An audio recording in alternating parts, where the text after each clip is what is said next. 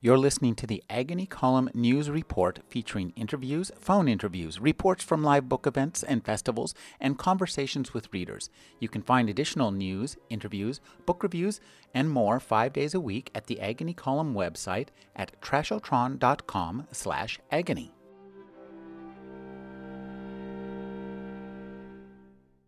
The salesman moved me in front of the mirror, and in that one glance I was 14 again, in Dan's closet, trying on one of his suits.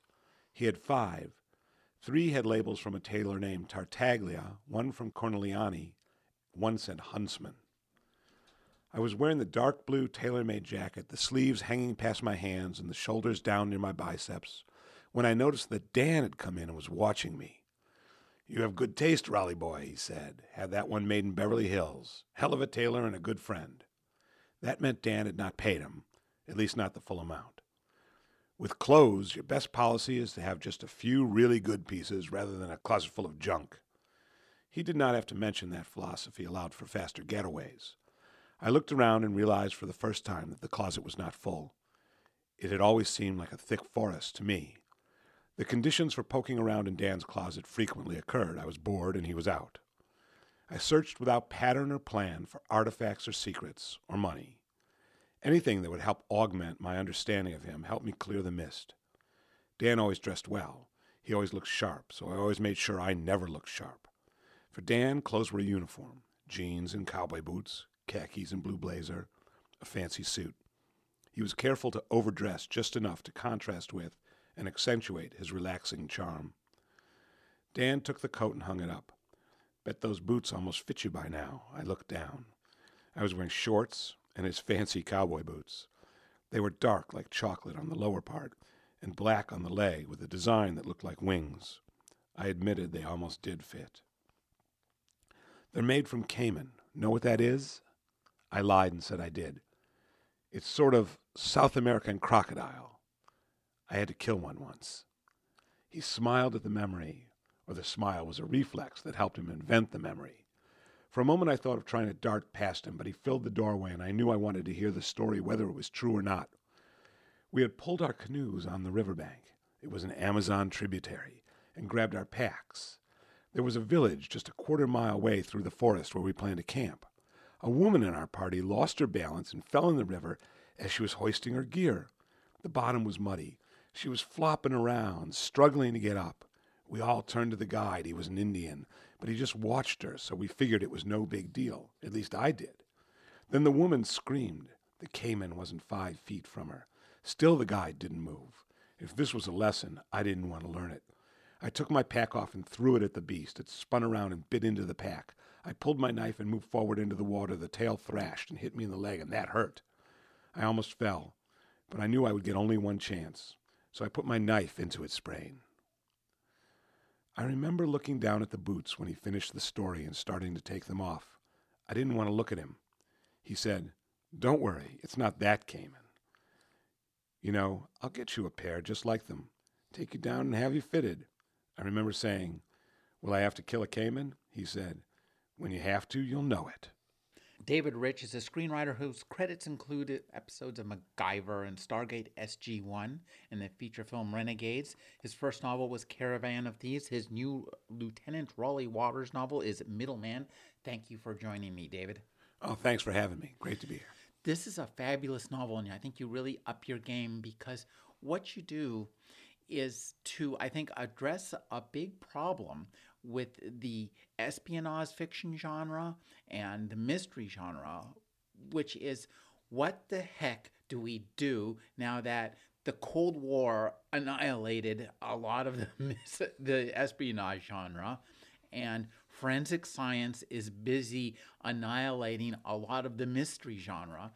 You mix the two, I think, in a way that's really, really interesting. So I'd like you to just talk about creating the character of Raleigh Waters and using him to do the kind of things that mysteries have always done, go from the very, very bottom to the very, very top, literally to the king. Mm-hmm. Raleigh was a street kid raised, without Dan. And part of the franchise, I realized when I sat down to write Middleman, So, well, what are the franchise elements going to be? And one is that he's always going to go undercover. And another was that Raleigh's always going to be a guy who's figuring it out as he goes, that he's not Philip Marlowe, who has a strict code, who knows his code and lets us know it and lives by it. Raleigh's always in danger of going off on the criminal side of things. And he did a lot of illegal things as a kid, as you know, on the street. So to go undercover, where does he have to? What's more unlikely than putting a suit on this guy? And as I thought more about the plot that began in Caravan of Thieves, of how these people thought they could separate Kurdistan, I thought, well, I did some research and found the king, and I knew once I had the king that Raleigh had to meet him, and I knew that there would be great moments between them. One of the things I really like about these books is the way that you use the genre elements to create tension across multiple timelines, so that we are engaged in what Raleigh's memories and conversations with Dan, but also in what's going on in the present. And I'd like you to talk about the way this novel is put together, because I think it's the plotting here is really intricate, even as it reads like a kind of a can't turn the pages fast enough thriller.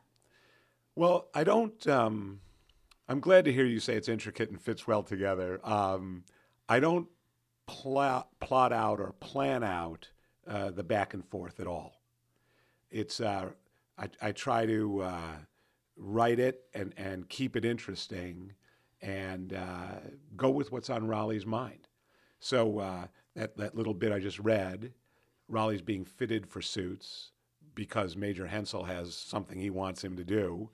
And, of course, suits means something to Raleigh right away. You know, that it means Dan. And it's inescapable. So it flows pretty naturally, the back and forth. And there's plenty of drama in Raleigh's past. One thing I've considered is, at some point I'll write a prequel where Dan is the hero and Raleigh's just the kid, from the days of yore, because there's plenty there.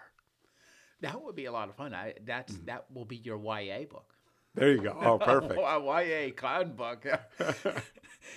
One of the things that makes books like this really interesting is the intricacy of the crime, the intricacy of the con, and the intricacy of the kind of mental techniques that people use to get around this stuff. And I think that's one of the things I really like about this book, is that in all this kind of high-tech world, Raleigh still gets around people with just smarts, and that's, I think, really an enjoyable thing to read. So I'd like you to talk about, like, setting up things. For example, there's a great bit with remote alarm systems that harkens back to Raleigh's past. I think, and it works into the plot of the book. I think that kind of stuff is really interesting. Well, you've hit this right on the head. The issue that modern technology makes writing thrillers tougher. So much is known so quickly, and our expectations in our everyday life is that you want to know who somebody is. That right away we can just check. But I realized when writing this, actually, it works better for the con artist. It works better for the undercover person. Because you can create an identity and people will just check quickly. He has a website. It says he did this. Here's an article in some journal I've never heard of mentioning that this guy, has been to China and Russia. Therefore, he's legit. So you can make the technology work, for deception rather than the truth. Well, that's one of the things I think that there's a really brilliant bit in here. And I've never seen anybody do it before, but I can tell you that it's going to become an absolutely trademark, what I would call bloggerflage. Perfect word. Where you, somebody, because we tend to believe what we read. If you get enough corroborations, enough cross references to the same person, the same thing, as you say, we'll just go, okay, it must be real. Exactly. That's exactly right.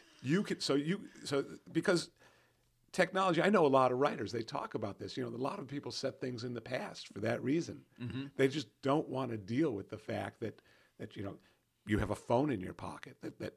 If you look at Lee Childs has beaten it by just saying he only carries a toothbrush, and that's that. Yeah. Right? Yeah. And all credit to him. I think, he's done a great job. But I'm just not going to deal with these issues. Right? Those are tough issues for thriller writers unless you're a forensic type person and you want to write the CSI style things, which doesn't appeal to me. So then, well, too, I think there's just not a lot of drama in somebody typing at a keyboard. It's the worst. Nobody wants to read about that. It's the worst. Nobody wants to see it. You don't want to watch it in the movies. You don't. The standard silly thing is, the bad guys come in and change the way all the stoplights work in downtown, in 10 seconds, so they can speed through all that silly stuff. There's it's not The Gutting of Kufengold. There's a Dashiell Hammett story where all the big gangsters from all around the country come to San Francisco and they take over downtown and rob all the banks. And it's, so it's obviously low tech, it's Dashiell Hammett in those days. And I keep thinking somebody's going to go and remake it or make it into a movie and completely ruin it with all this fake technology. One of the things I think that's really a lot of fun in these books are the characters. I really love Daisy. Oh, good. I think you have a lot of fun. So I'd like you to talk about Major Hensel. Oh, yes. And so I'd like you to talk about creating these people because you have to do it in layers and, peel it away for us. And that's part of the, I think, the plotting in the book is just these kind of character revelations. Good. Well, with Major Hensel, came in at the end of Caravan of Thieves. And when I realized I could carry on the character and carry on the story, and I wanted someone to fill that role, and I wanted someone who understood Raleigh, who saw beyond the surface, didn't just see a guy who was in the Marines and had done this, who could see, sometimes if you just think about who somebody is a little bit, you can see where they're coming from. It's like I used to have a photo of my mother when she was a little girl sitting on the stoop in Milwaukee with her sister, and there was a dog coming by, and you see the expression. My mother was afraid of animals. And when my sister would have a conflict with my mother, I'd say, just think of that photo. That's who you're dealing with. And that's a great approach. I wanted somebody who looked at Raleigh and saw past, this buff Marine. Mm-hmm. And then as I wrote Major Hensel, I realized there was a lot of potential there for a counter to Dan. That if, as the series goes on, you'll see he's as mysterious to Raleigh as Dan is. He's going to become somebody who's trying to figure him out. In this book, he has the little question of what is Major Hensel's past, and they can't really find. He and Will can't find it out. Mm-hmm. And with Daisy, of course, was just pure fun to write. And related to Major Hensel, right? It was another person that Major Hensel saw through and saw the way he could use her. Now, one of the things I think that's interesting here is the plot that you've got, which comes out of a lot of really intense current day politics, and must have required a lot of research. And I love the way that you craft the king and his retinue. So tell a little bit about, without talking too much about the plot, tell us about doing that kind of research and then recreating this on the page. Well, I had looked at a lot of stories about Iraq, just following our invasion of Iraq, and there was when their revolt really started and the various plans. And once I saw, I think it was Joe Biden actually, this is years before I ever wrote the book, had a plan to divide Iraq into 3 parts. I remember that plan. Yeah. They were gonna divvy it up. Right. And frankly, it sounded good to me. I said, well, the Kurds are going to go for that. They've got all the oil. Yeah. And then I thought, well, if they've got all the oil and there's a plan like that, we're not just giving that. I know there's people going, wait a second. Maybe we could have it. So I started there. Mm-hmm. And that had been on my mind for a long time. And then I thought, I read about Kurds. And I read about Kurdistan and there have been running around guys calling themselves the king of Kurdistan. This really exists. Now, there's nobody that I know of right now, but in the 20s and 30s and 40s, there were kings of Kurdistan. Well, one of the things I think these books do a great job of, with in terms of Iraq, and you mentioned this a little bit, is alluding to the complete insanity of the division of the Middle East by people who never lived there along lines that are completely arbitrary. It's just complete craziness. It's craziness. And I've done a lot of research. I had written a script about Sir Richard Burton. Mm-hmm. And I did a lot of research about the Middle East, and it's always been fascinating, and Gertrude Bell. Mm-hmm. And, of course, I'm a big T.E. Lawrence fan and, read Seven Pillars of Wisdom a few times. And so the division of, as you talk about, just the arbitrary division, and then this family will run this. Mm-hmm. And then we pretend it worked out. Yeah. All you have to do is just look over there. Oh, how's that working out for you? Yeah. Not so good. And so, you say, well, all our wars, you always hear the military complain, we could have won, right? We could have won. It was the politicians who stopped us. And I figured, I'm going to hear that, in Iraq. They're talking like that, right? And they're saying, this time, though, it'll be different. We're not going to let this oil get away from us. Mm-hmm. And so then that, from there, you start thinking about these guys talking like that and somebody stepping in who might help them. Once somebody knows you have a bad thought from which he might profit, he's not going to let you forget that thought. That's a saying that should be inscribed on a national monument somewhere. I love these the pieces set in Houston, and I think you do a great job of creating that city and creating the people in that city and the vibe mm-hmm. of that city. So I'd like you to talk about that. And again, Houston is to a certain extent a character in the plot. Yeah. It's Houston. I've been to Houston, and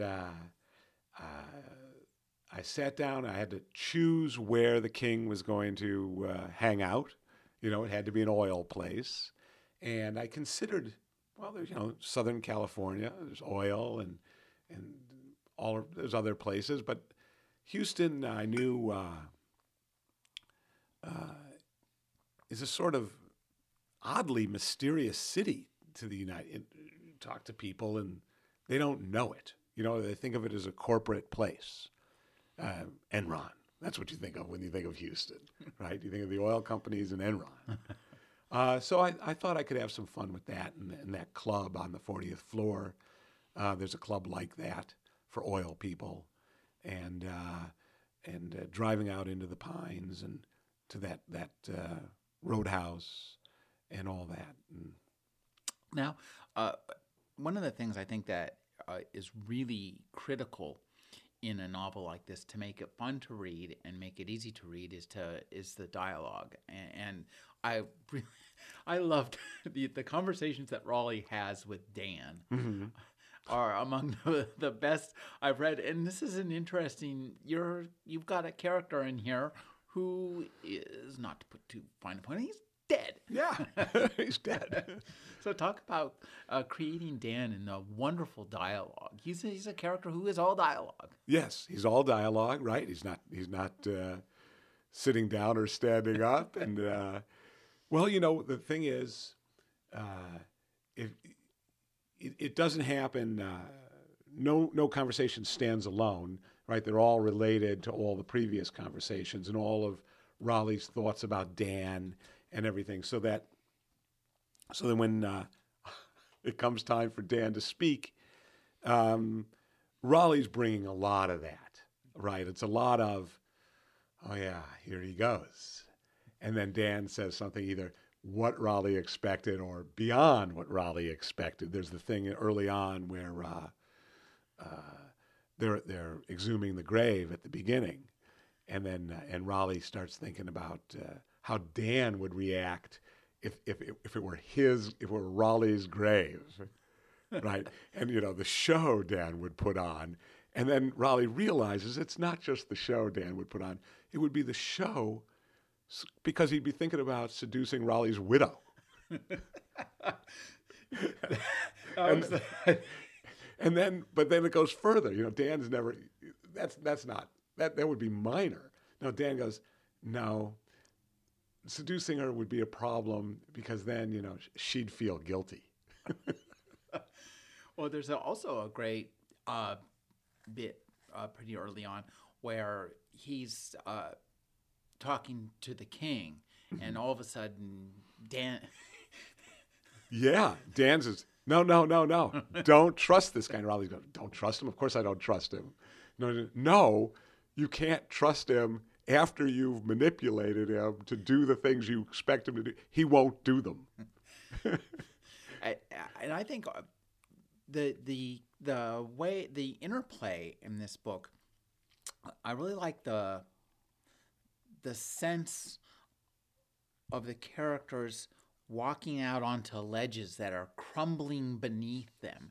And what's happening is, since everybody's playing everybody else, you've entered kind of a really interesting new vision of the espionage novel, because even though that we have none of the normal accoutrements of spies or any of that stuff, you have all the basic the most basic stuff of the spy novels, which is the questions of identity and pretending to be somebody else.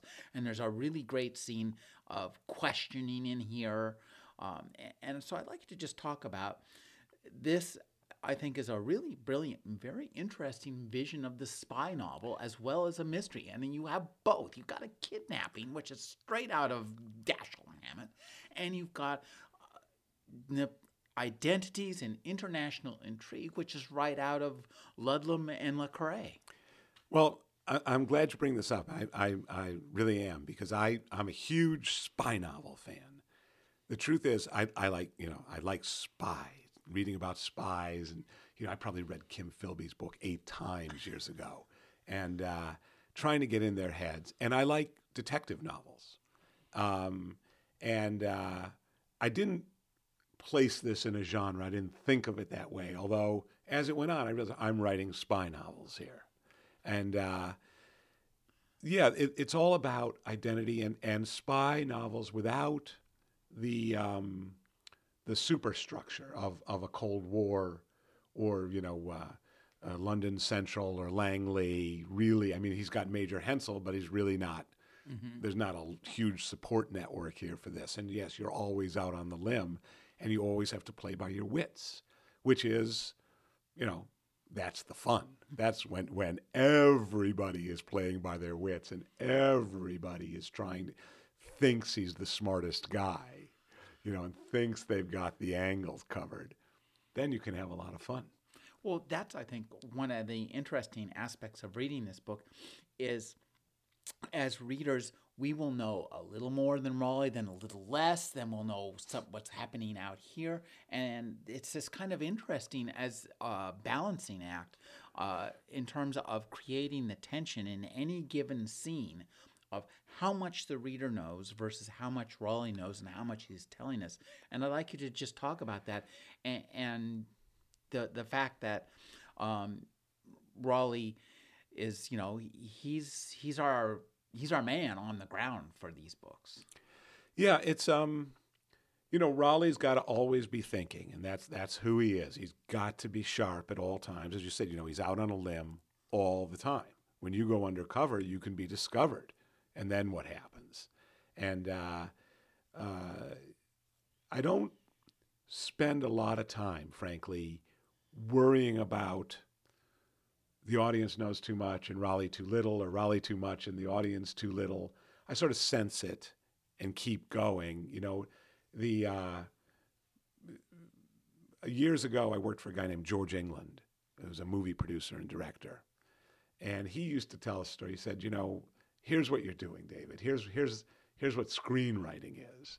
He said, you're traveling through the desert and you get to an oasis and you sit down and there's a guy telling stories.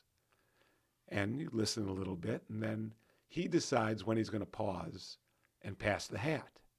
And if he pauses and passes the hat at a good time, you put money in the hat, and he eats. And if he passes it at a bad time, or you're not interested, you get up and you go to sleep, or you go to the next oasis. He said, and I always kept that in mind, is that just keep that, I'm gonna pass the hat every so often here and see if I can keep people turning the page. And the who knows what when falls into place. Now, one of the things that I think is also really interesting is your, kind of the international settings in the book. So I'd like you to talk about that and balancing, those kind of settings and, putting somebody in, as alien as Houston is to me, at least I kind of grok it. Yeah. So talk about that versus Iraq and Kurdistan and all these other places that, your characters either originate from or return to, and Raleigh ends up in. This kind of immersion is really exciting. Well, I love that stuff. I love the international intrigue and the international travel. And I particularly, I like, for this book, when I discovered Erbil, I was doing a lot of research. And Erbil, I thought, man, nobody knows what this place is.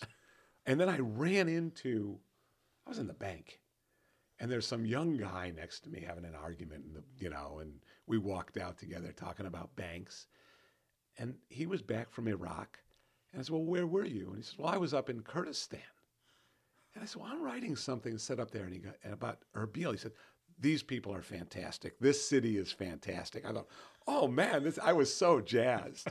And read more about it, and I just love that stuff, and I find that easy research to do. Maybe because you like it, so it's easy and fun. And so I recently I was writing a chapter in a new book. It's not a Raleigh Waters book, where somebody is at the border, a border town between Slovakia and Ukraine. And I was doing research about it. There's fascinating stuff to me. So, too, one of the things that I think I really like is the morality of all this, because Raleigh plays fast and loose, and he's always kind of afraid he's going to fall into temptation to become Dan. Mm-hmm. And so I'd like you to talk about, Dan is kind of the devil sitting on his shoulder.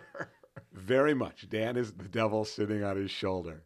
And it's a great temptation. Imagine growing up, if you grew up and your parents were great stock pickers, right? And everything around the house and at the dinner table was all about, whatever the stocks were and everything. You'd be thinking all your life, about stocks, and it's sort of the family business. So what's the family business here? He's to be a con artist. And he's in the Marines, so he's sort of putting it, in a sense, to good use. But there's nothing that says he must. I mean, if you're a con artist, that you must follow through on what your orders are or your original intention. So there's great temptation, and he likes to toy with the temptation. He likes to see if, am I ready now? Am I ready now? And that's how he builds his identity. And I think, too, as readers, that makes it for us more convincing to watch him, succeed at trying, as he's trying, immersing himself in the action and trying to figure out, how am I going to get out of this? How am I going to do the right thing? The fact that the wrong thing is always out there for them to do makes his success at the right thing a lot more convincing.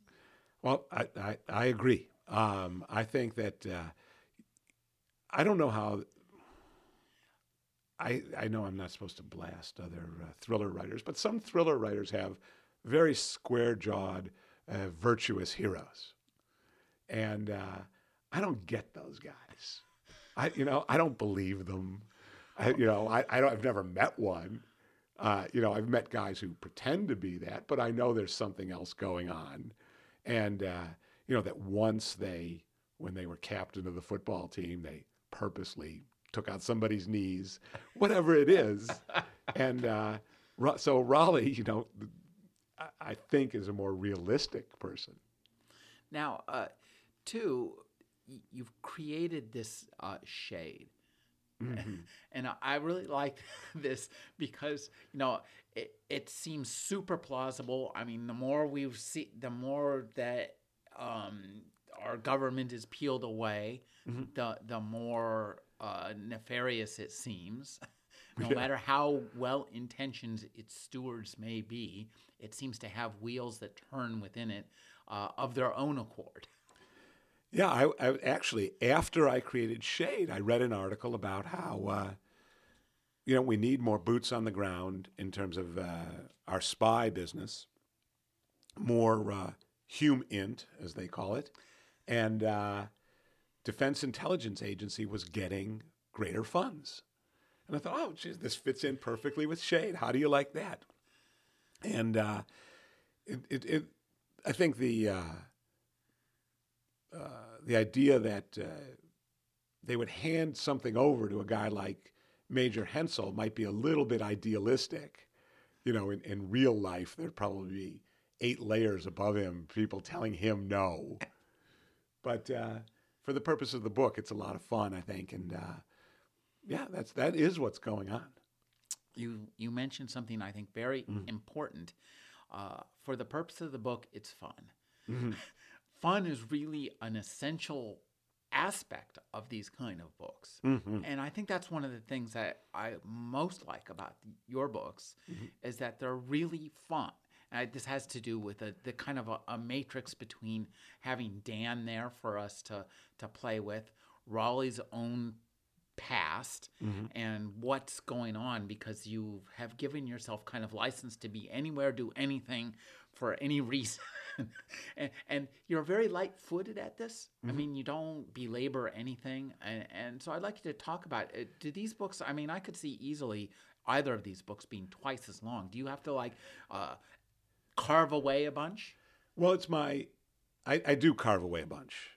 But, and yes, anytime I feel like it's dragging down at all, or I'm, it's the old thing, if it sounds like writing, cut it out. I've never heard that. I like that. Oh, that's Elmore Leonard. and it's my instinct as well to just get right to the point as much as I can. So you want to get to the point, and you don't want to leave out any points, though. So you want to get them all in. And you also have to respect, to me, try to respect the reader. Readers are smart. They don't need old things belabored. Old news. This is nobody's first book. That's a really important point. I've never thought about it that way, but you're absolutely right. I mean, anybody who's picking up a book mm-hmm. has probably more than a few neurons to rub together. Yeah. And by respecting their intelligence, that's one of the things that's fun about reading. Exactly. Is putting together the puzzle. Yes. And so much putting together. That's exactly right. The fun is putting together the puzzle. And I don't like a book where everything is spelled out. It bores me, and it's usually very shallow. I'm a huge Evelyn Waugh fan. And you're reading them, it's like reading sometimes about a society on another planet. exactly. And you're trying to understand the code, the little things, the little bits and pieces, a phrase, a bit of dialogue that may sound innocuous to me, has somebody reacts to it a certain way, and you go, oh, I see. It's part of all this. And that's fun. Mm-hmm. Yeah. Now, it strikes me that in the espionage business and in these kind of mystery thriller espionage novels that you're writing, which are charting, I think, really unknown territory. You're out, I think, ahead of the curve in terms of what you can get at, the subjects you can pick up, and the way you can approach them. So I'd like you to talk about creating your own shorthand. Yeah, that is also fun for me, and a big part of it. And I don't enjoy. There's only certain things I enjoy, and I can't. I learned over the years of writing screenplays that it gets harder and harder as you get older to write about something that doesn't interest you or that you don't enjoy. So I did not try to fit in any genre with this. And I think to an extent, I went to Thriller Fest and BoucherCon, where all these thriller writers converge. And there was, my first book was Caravan of Thieves, and I looked around. I got a sense, well, where do I fit in? And I didn't fit into any neat slot. I would agree. That's why I think that's the attraction of these books for me. It's a good thing. I'm glad to hear it. I'm thrilled. But when you're at these conventions, you're going, wait a second. All the serial killers are over here, and all the vampires are over here. And here's the little old ladies with the knit shop who solve mysteries. They're over here, and where do I stand? But there are others also, and there's a ton of these people are really good writers. Mm-hmm. T. Jefferson Parker's there, and they're really good writers. So it's. Well, I think we're at a really good point too, literarily, for this kind of fiction, mm-hmm. because these kind of novels speak a lot to.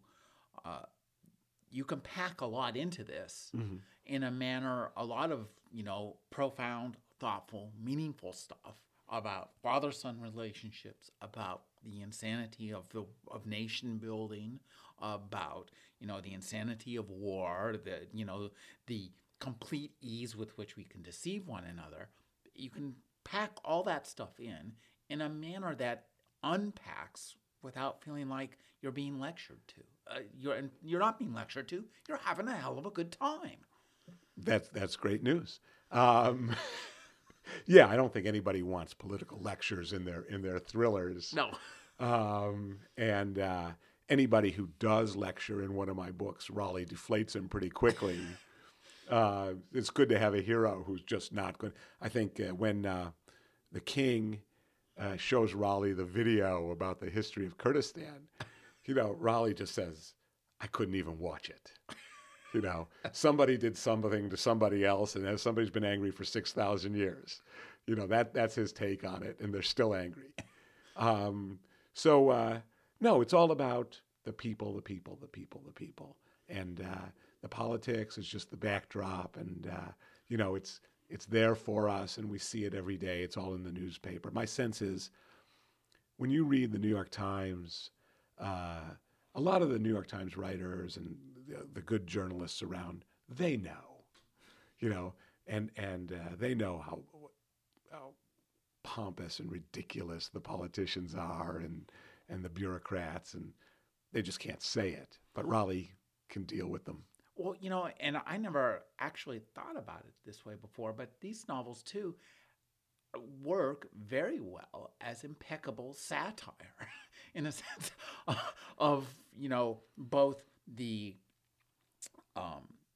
rigidity of law enforcement, the ineffectiveness of law enforcement, the complete lawlessness of law enforcement. So I'd like you to just talk about, these books as satires. I mean, these books, they're funny, and they poke fun at a lot of people. You deflate a lot of people in these books. Well, that was with sniper shots. Yeah. If you've got Dan and you've been raised by Dan, the first thing a con artist does is see through people. And absolutely, he'll pretend to go along with the form and the pretensions of people, but really, a con artist is just cutting the legs out from people all the time. And so here's this child of a con artist, and everything and yet he goes into the military, where it's really ridiculous. Your uniform is supposed to tell who you are, and maybe that works on on a dog. Not so well, actually. Not so, right. Yeah, this is somebody I'm supposed to chase and bite. But other than that, for Raleigh, he sees through people all the time, and sometimes he runs into people who he genuinely likes, or in Caravan of Thieves, he didn't see too well through Shaw early on. It took him a while, but he's always working at it.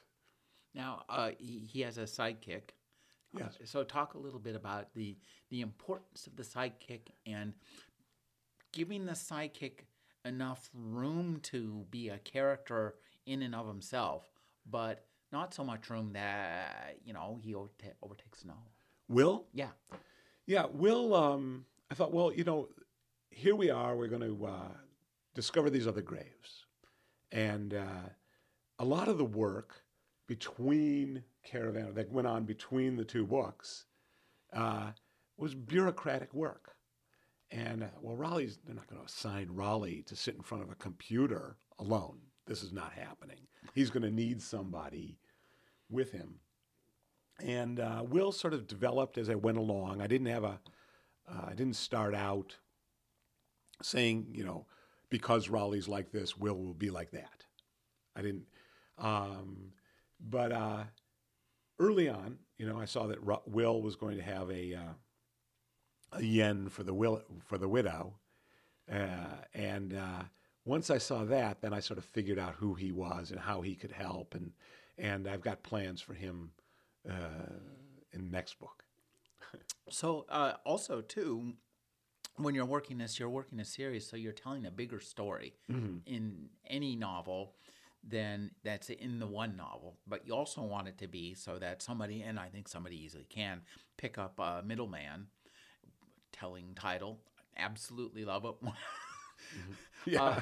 So I'd like you to talk about, I think you do a great job of, bang, bang, setting the scene so that even if we've read the first one, it's nice to have the scene set again, not over-laboring it, and then fitting these into the bigger canvas. That was, you can thank my editor. I sent her the draft, Jess Renheim, and she wrote back and said, one of the things we want to make sure is that anybody can pick up Middleman and read it, even if they haven't read Caravan of Thieves. And you might consider laying some of this out a little bit better. She said she'd passed it around to some other people at the publishing house. And so I immediately saw that she was right and sat down and so set it up. So, in other words, I didn't want to start the book describing the previous book. That's boring. Mm-hmm. But I found a good place right in the early part where I could go over Caravan of Thieves, where things stood. I do it actually in relation to Dan, because Dan's so amusing. And so there's a way to tell without Yeah, Who else? Dan's a great foil for that kind of thing. Sure. You can bring Dan back, and he's entertaining. We like to whenever Dan shows up. Uh-huh. We know because he's in italics. Yeah, right. And he's also really fun. So now you have 2 books. You've alluded to a third, and I presume this will just keep going until we've completely annihilated the Middle East. Yeah, yeah, right. I've got to. I don't think there's going to be any shortage of conflict in the Middle East. No. It might outlive me.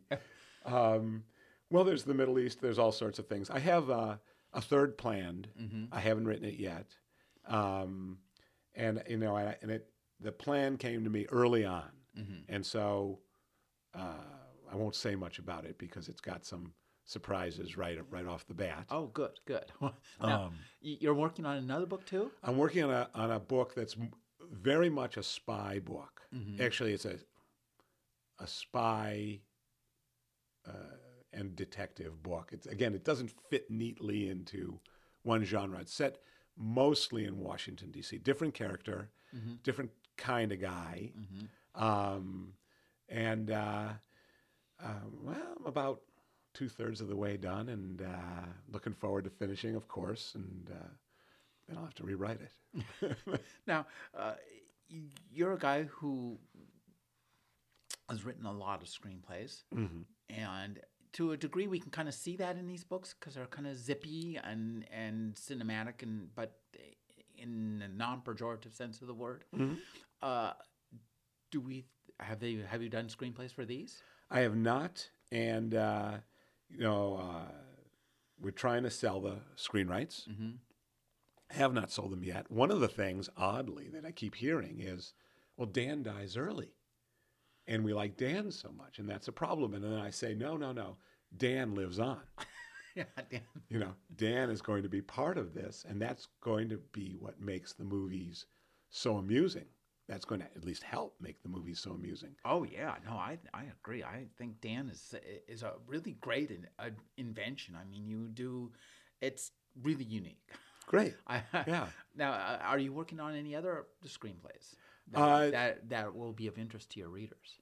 Well, I'm rewriting the one about Sir Richard Burton. Oh, good. Which is,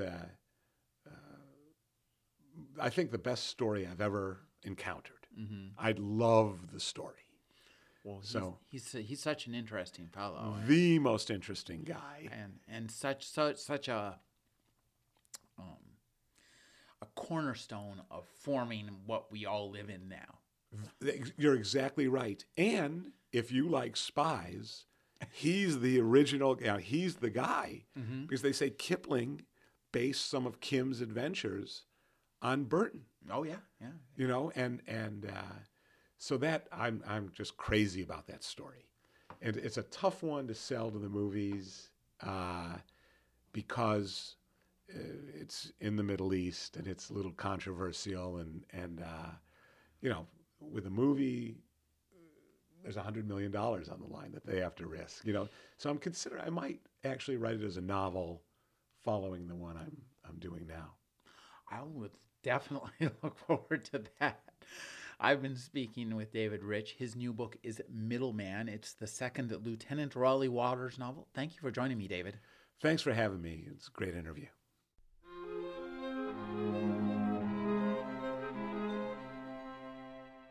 You're listening to the Agony Column News Report, featuring interviews, phone interviews, reports from live book events and festivals, and conversations with readers. You can find additional news, interviews, book reviews, and more 5 days a week at the Agony Column website at trashotron.com/agony.